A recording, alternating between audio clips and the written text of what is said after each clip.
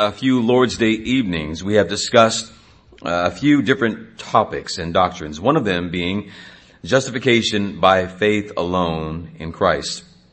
We compared the Reformed, and I'm going to say Reformed/biblical view of justification. We compared it to the Roman Catholic view of justification, and have found one to be providing peace with God, while the other one provides no peace with God. In the one, that is the biblical, I believe, you have peace with God through the finished and perfect work of Christ. It is completely sufficient for your salvation. Rome does not believe that the work of Christ was sufficient. It's necessary, but not sufficient for our salvation. We also considered the doctrine of sola scriptura, and it has essentially the same kind of principle.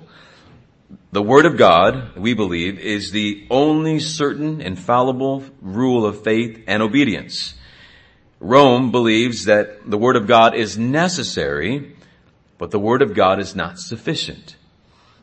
Rome believes that Scripture and tradition are the certain rules of faith and obedience. And when we come to the doctrine of the teachings of the Church, the Roman Catholic Church, on the Pope, we will see that when the Pope speaks from his seat of authority, that his words are also viewed by Rome as being authoritative and from God himself.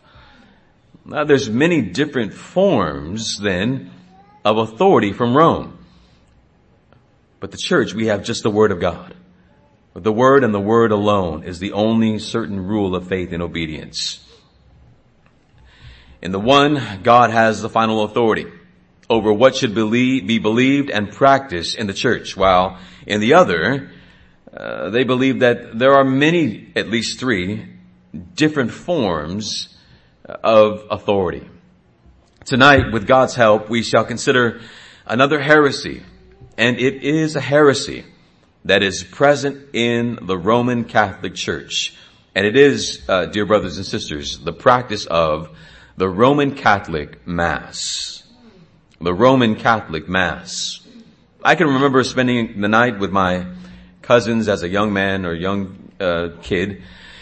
And we would wake up the next day and we would go to Catholic Church. I remember even a few times when I was there, I would take what I thought was the Lord's Supper. I don't know, it wasn't bread, it was some kind of plastic. It didn't break easy in my mouth. But what I saw as a young man didn't move me. And it was mostly because I didn't understand what was going on.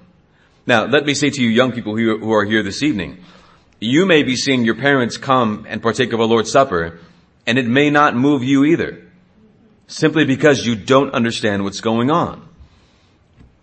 Let me say with, I think, all the grace and patience and I think hopefully understanding, that I believe that many Roman Catholics, while they may be old and young, they don't still understand what's going on in the Roman Catholic Mass.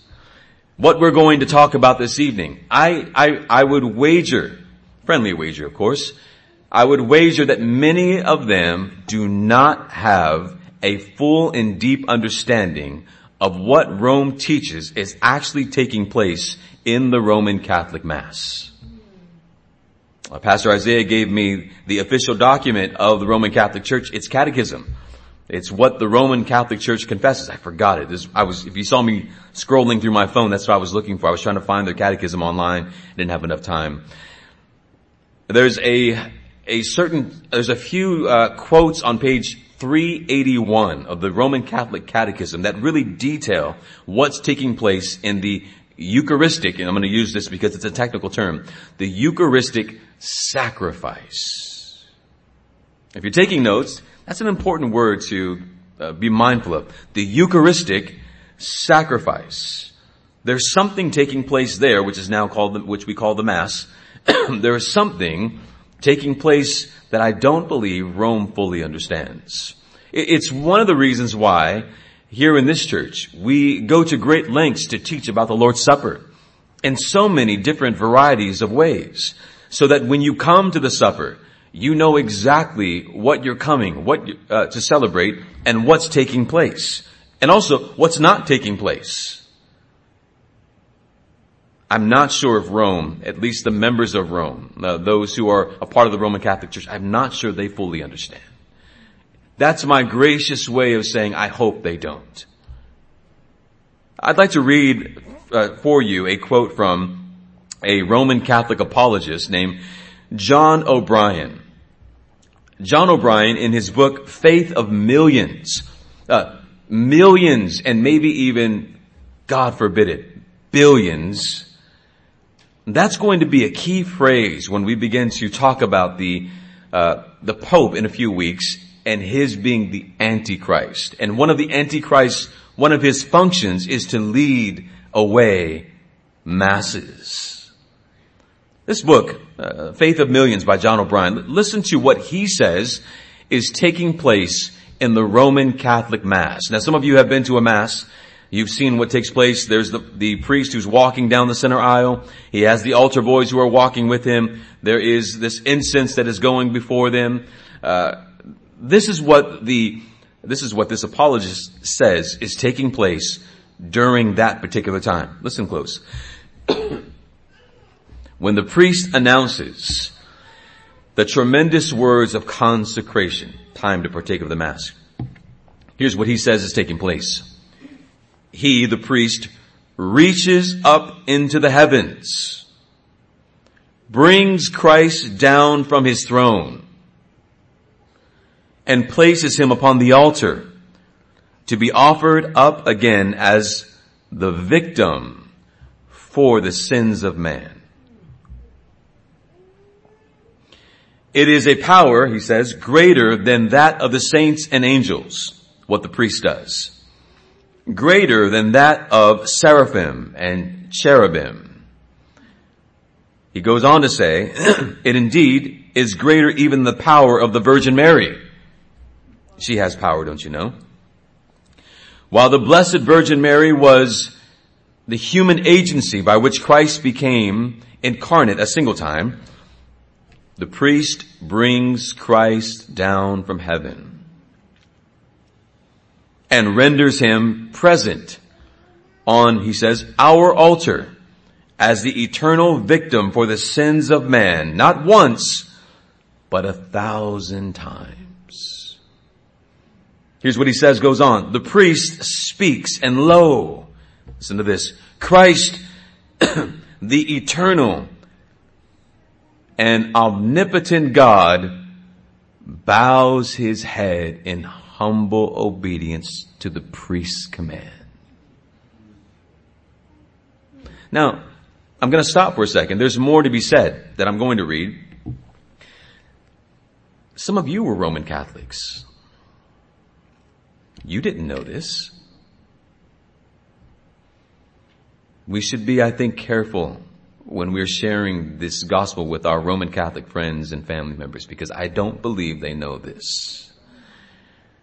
He goes on to say, of what sublime dignity is the office of the Christian priest. So now he's starting to elevate the priest, who is thus privileged to act as ambassador and vice regent, a person exercising delegated power on the behalf of a sovereign ruler of Christ on earth. Listen to this.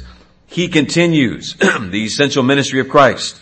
He teaches with the faithful with the authority of Christ. He pardons the sinner with the power of Christ.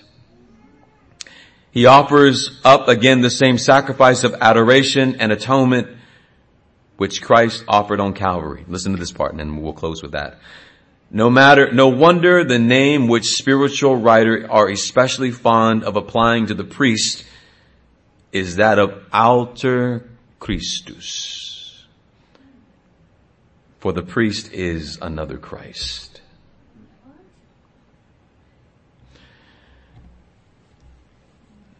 The priest takes the place of Christ so that he can offer Christ for the supposed people of Christ. Pastor Isaiah said a few moments ago, it's one of the most heretical things that is done in the Roman Catholic Church. It is why John Calvin said that we should at all costs never attend a Mass of the Roman Catholic Church. Because of what the people don't know what's going on, but the priest does know what's going on. The priest does know what he's supposed to know. He's been trained to know. He does know what he's doing. He does know what the acts that he is doing, what they signify. I'm glad that as we read through some of these things, you were appalled. See your faces of great concern and worry. You should be.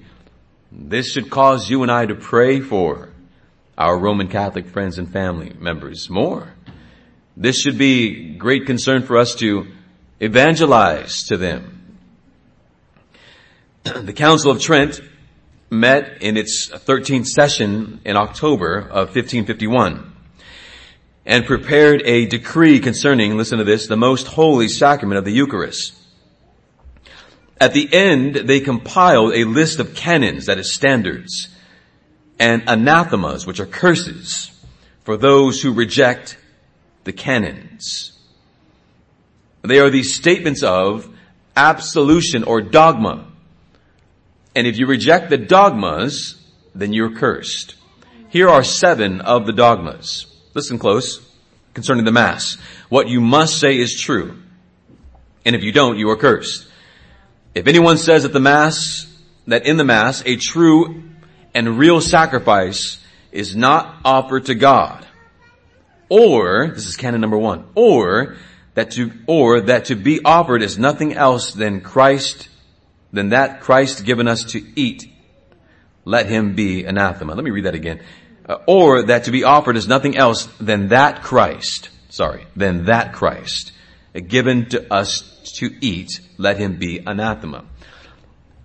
If you don't believe there is a real sacrifice offered at the Mass, and if you don't believe that when you're eating of the body and drinking of the cup, it is literally the actual body of Christ that has been changed, and the actual real blood of Christ that has been changed, then you are cursed. Now, let me say, and Pastor Isaiah and I talked about this recently, that's not coming from nowhere. Jesus did say, "This is my body." Martin Luther, who we love, had a great debate, and his stance was, "This is my body." He was pounding the table. "This is my body." To stand on what he believed was the fact that Christ said, "It's my body." It's literally my body. Here's canon number 2. If anyone says that those words, "Do this in remembrance of me," by those words, "Do this in remembrance of me," Christ did not institute the apostles' priests, or did not ordain that they and other priests should offer his own body and blood, let them be anathema. Now, there's an aspect to this that we agree with, and that is elders are called to distribute the Lord's Supper. That's not only what they're saying, though. They're saying that did not ordain that they and other priests should offer his own body and blood, let him be anathema. They're saying, if anyone says the priest does not have the authority and has not been ordained by God to offer up the body, literal, bringing him down, offering him as a sacrifice, then you are cursed. Thirdly, these are the canons. If anyone says that the sacrifice of the Mass is one only of praise and thanksgiving, or that it is a mere commemoration of the sacrifice consummated on the cross, but not a propitiatory one, or that it fits him only who receives and ought not to be offered for the living and the dead, for sins, listen to this, for the living and the dead, for sins, punishments, satisfactions, and other necessities, let him be anathema. But let's break that down now. If anyone says that when you come to the Lord's Supper, if you only believe it to be an act of worship, if you only believe it to be an act of thanksgiving, or if you only believe it to be a commemoration, a remembrance, then you're missing what it truly intends to be. The canon says that this supper, it profits not only the person who receives it. You're not only receiving, as we teach here, a means of grace, right? But they are saying, Rome says, that this should be offered for the living and the dead. That when you partake of this supper, which is a sacrament, a good deed, it benefits you and it benefits those who are dead. Well, how would it benefit those who are dead? What Rome is speaking of is those who are in purgatory, who are prayed out, or who are given good deeds, who good deeds are attributed to by the living. The living can do good deeds, enough good deeds to get someone out of their waiting place. They also say that this supper, it profits you for your forgiveness of sins. That if you take of the Mass, your sins will be forgiven. That if you are awaiting punishments, come to the Mass, they'll be removed. If you are waiting for something to be satisfied, if you're waiting for a good deed to be done, come to the Mass and it will be done. Or it will be done in the place of the good deed that you are expecting to do. If you don't believe these things, you're cursed. Is it a wonder why we know of so many who would party on Saturday and make sure that they were at the Mass on Sunday so that they can all be absolved, forgiven? Canon 4. If anyone says that the sacrifice, or by the sacrifice of the Mass, listen to this, a blasphemy is cast upon the most holy sacrifice of Christ, consummated on the cross, or that the former derogates from the latter, let him be anathema. If you're looking at the Mass and saying, that's a blasphemy, you receive no benefits from what you're doing in the manner that you're doing it. That manner has not been prescribed by God. And their response to me would be anathema on you, cursed on you. Canon number 5. There's just two more, or one more. If anyone says that it is a deception to celebrate masses in honor of the saints and in order to obtain their intercession with God, as the church intends, let him be anathema. Your coming to the Mass is a means for you to obtain an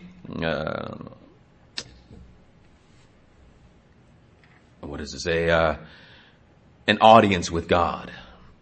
When you come to the Mass, it gives you the right to come to God. You see why we say salvation by works over there. And the last one. If anyone says that the canon of the Mass contains errors, if you believe any of this is wrong, is therefore to be abrogated or done away with, then cursed on you as well. Rome is saying a lot in these canons, isn't he? Or isn't she? There are a few major problems with this official doctrine of the Roman Catholic Church. Two of them. Number one, transubstantiation. That is the bringing of Christ down. And the propitiatory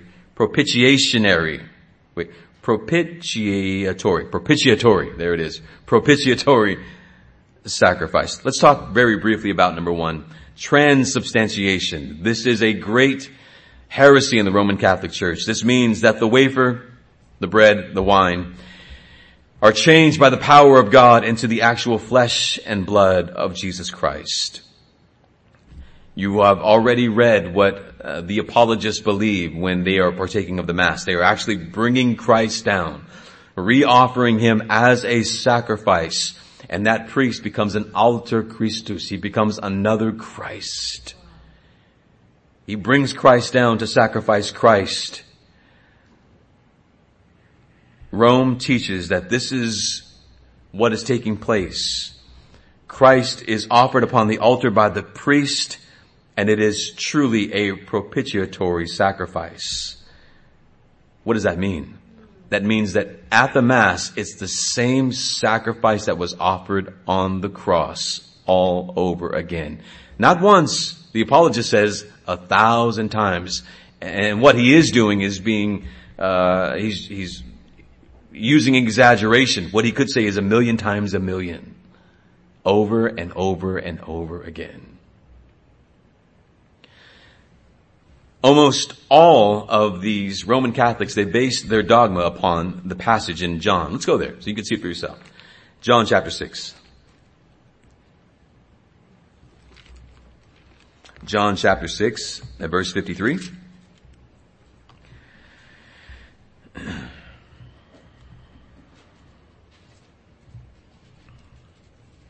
We'll start in verse 52, if you don't mind.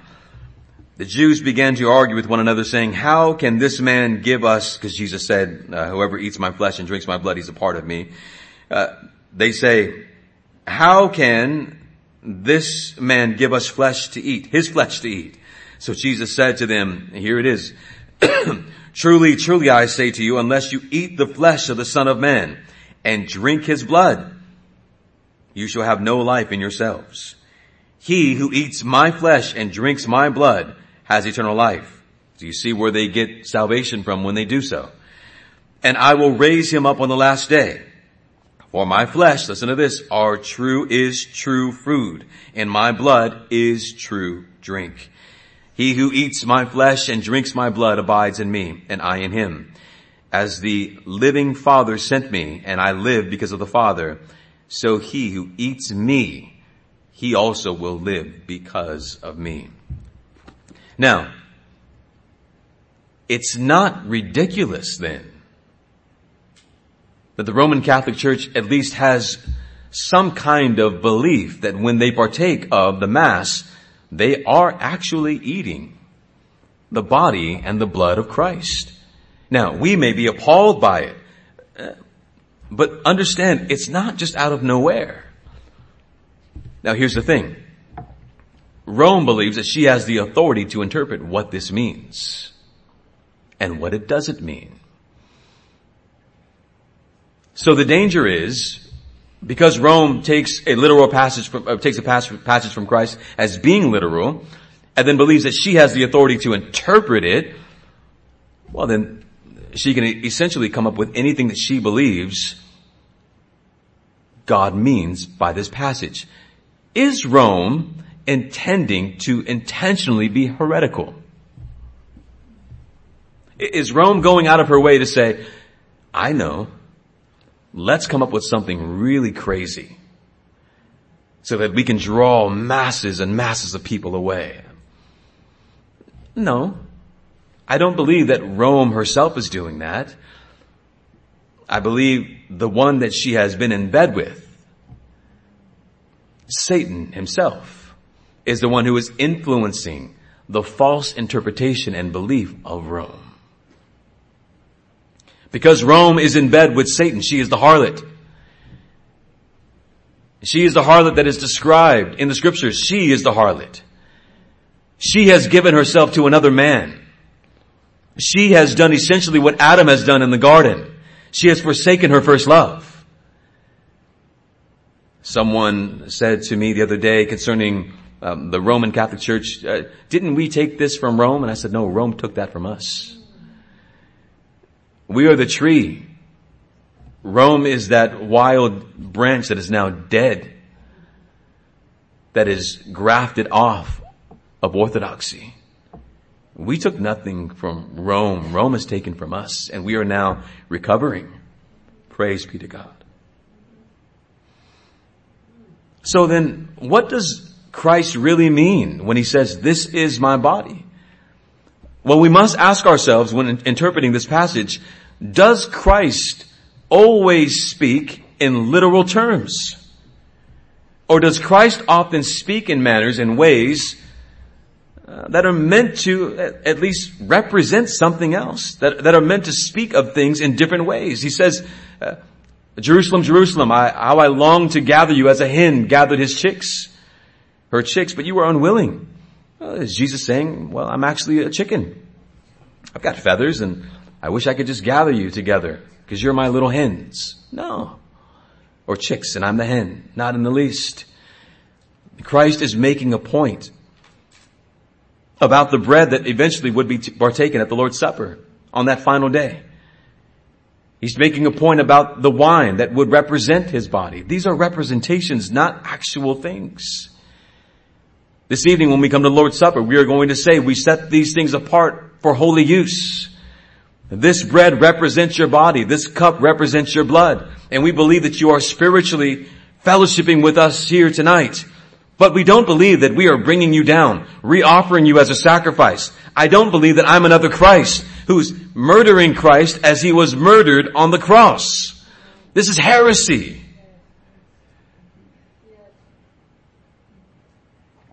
And it's the central act of every gathering of Roman Catholics. What's the thing that they are all longing for? I said to one of the ladies, we were talking about Roman Catholic services. I said to them, if you go to a Roman Catholic church, you're going to get a very practical lesson. You're not going to get something like this. You need to go to catechism and to classes in order to get something like this. You're going to get a very, very practical life application kind of lesson. And it's going to be 20 to 25 minutes. The priest knows he's speaking to a bunch of drunks from Saturday night. He knows he's got to give them something very practical so they can just get through the day. What are they all waiting for? Let's get to the Mass so that I can get my sins forgiven. They at least know that the Mass is considered a sacrament. When you partake of the sacrament, one of the 7, then your sins will be forgiven. So bring me the bread, bring me the cup so I can be on my way. They start at 10. They're out by 11. They go through the liturgy.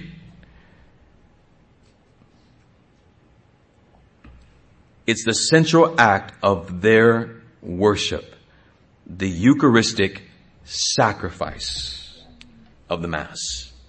It is the Orthodox Roman Catholic terminology, Eucharistic sacrifice. This is the focus of every gathering of Roman Catholics. It's a propitiatory sacrifice.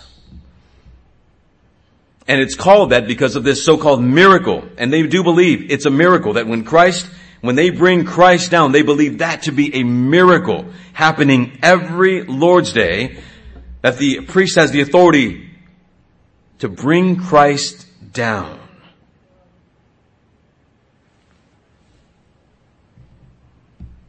And that's why they say with the words of Christ at the Last Supper with his disciples, the priest will often say, take this and eat, all of you, for this is my body, which was given up for you. They'll often say that as if they are saying it as Christ himself.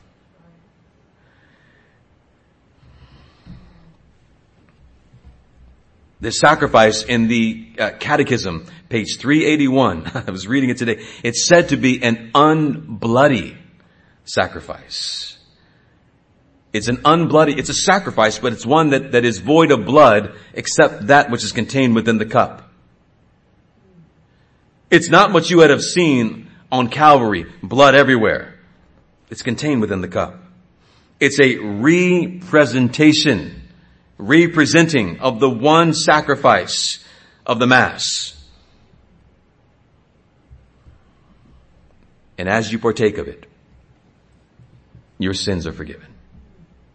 Brothers and sisters, when you come to the Lord's Supper tonight, will your sins then be forgiven because you have partaken of the Lord's Supper? The answer is no.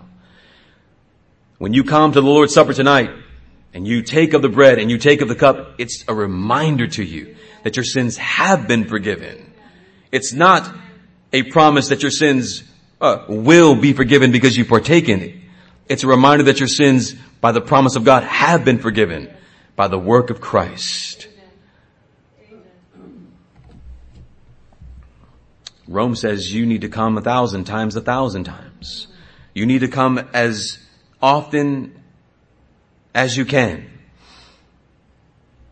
Go back over and over again. And what does their going back over and over again demonstrate? It demonstrates that they don't believe when the Bible says that the sacrifice of Christ has been completed once and for all, offered once and for all. That you must continually go back to the altar. You must continually bring Christ back down in order for you to be justified again. In Rome, there's a repeated need for justification. Saints, let me just ask you, pop quiz.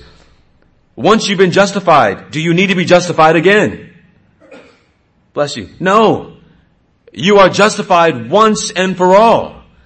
Once you have been forgiven for your sins, of your sins, once you've been justified by faith alone in Christ alone, you no longer need to be justified again. Right. Amen. We repent. We repent of past sin, present sin. We repent of future sin.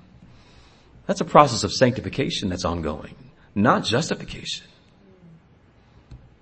Rome teaches that you could go to Mass over and over and over and over and over again and still commit a moral sin, lose your salvation, lose the grace of justification, and become an enemy of God.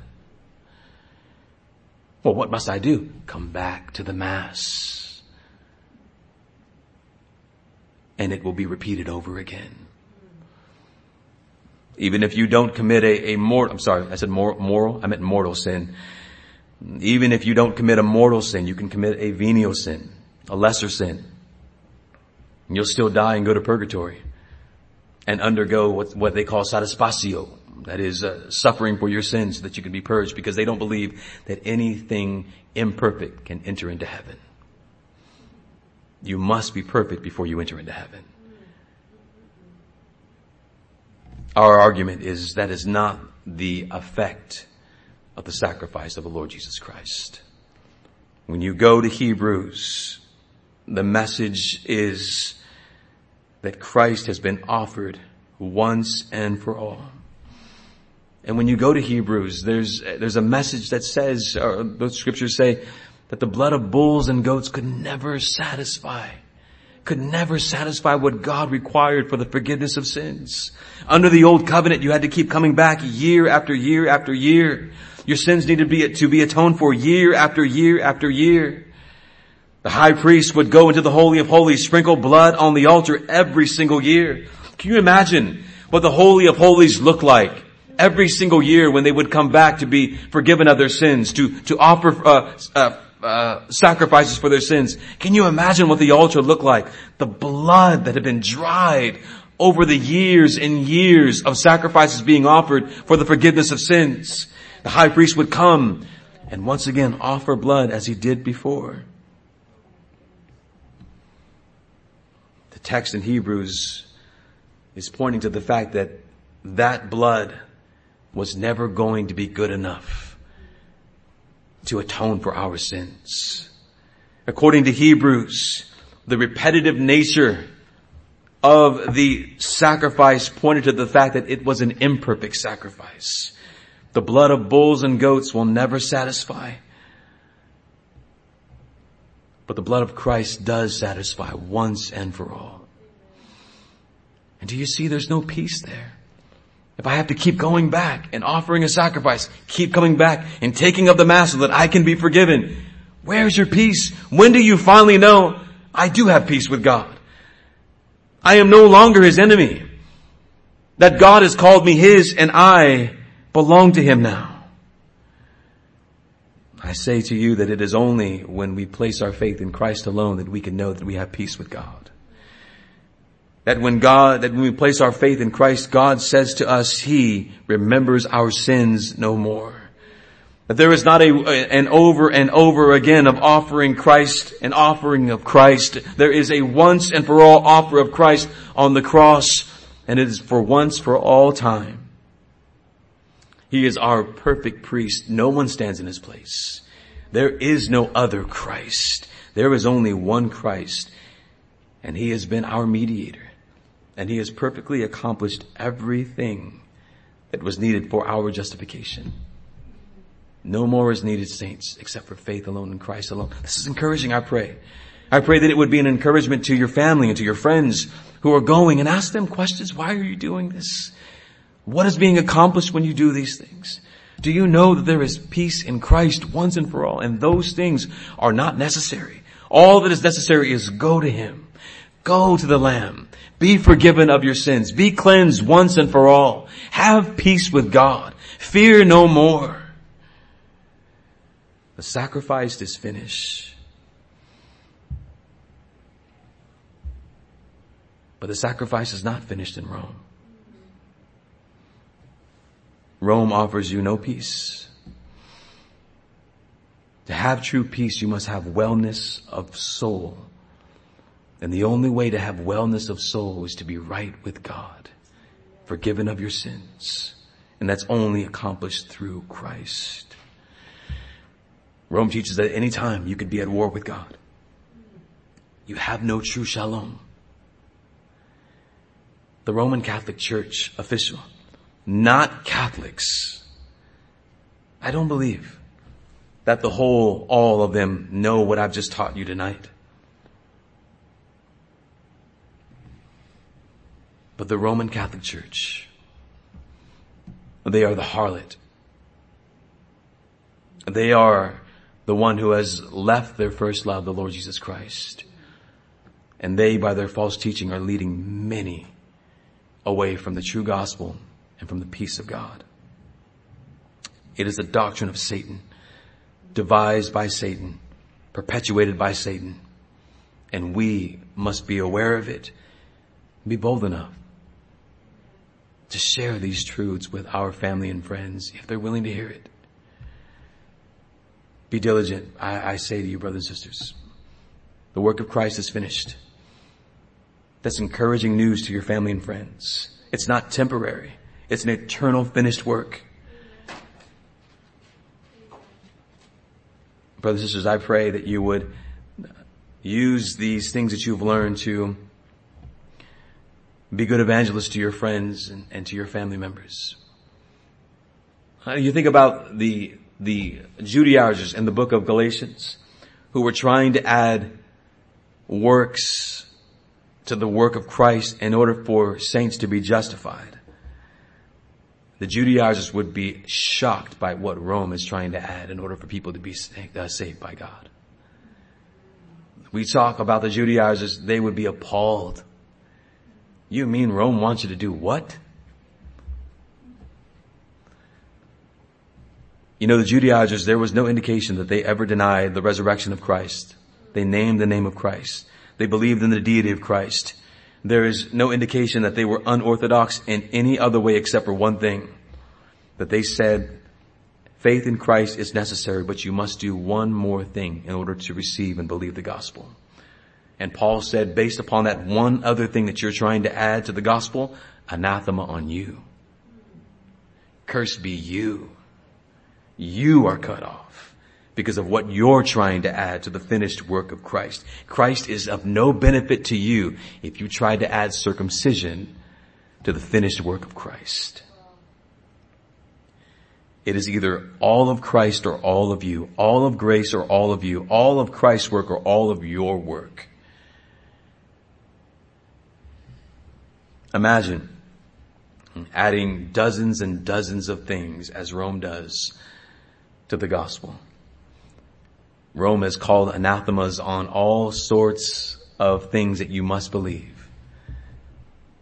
But there's one sure anathema from God's word. If you believe that you can add anything to the finished work of Christ, then cursed be you. Rome has been cursed. Their doctrines have been cursed. I remember Pastor Isaiah and I were at my grandmother's funeral. She didn't request to have a Roman Catholic funeral, but it was one that was done anyways. Pastor Isaiah, at the moment that they began that mass, exited the building and stood outside. No one ever said anything to us personally. But I hope that they would. Why? So that we could have an opportunity to share what is really going on and what I really don't think they understand and know. Now that you know, I pray that God give you the opportunity to share with those who don't know. Let's pray.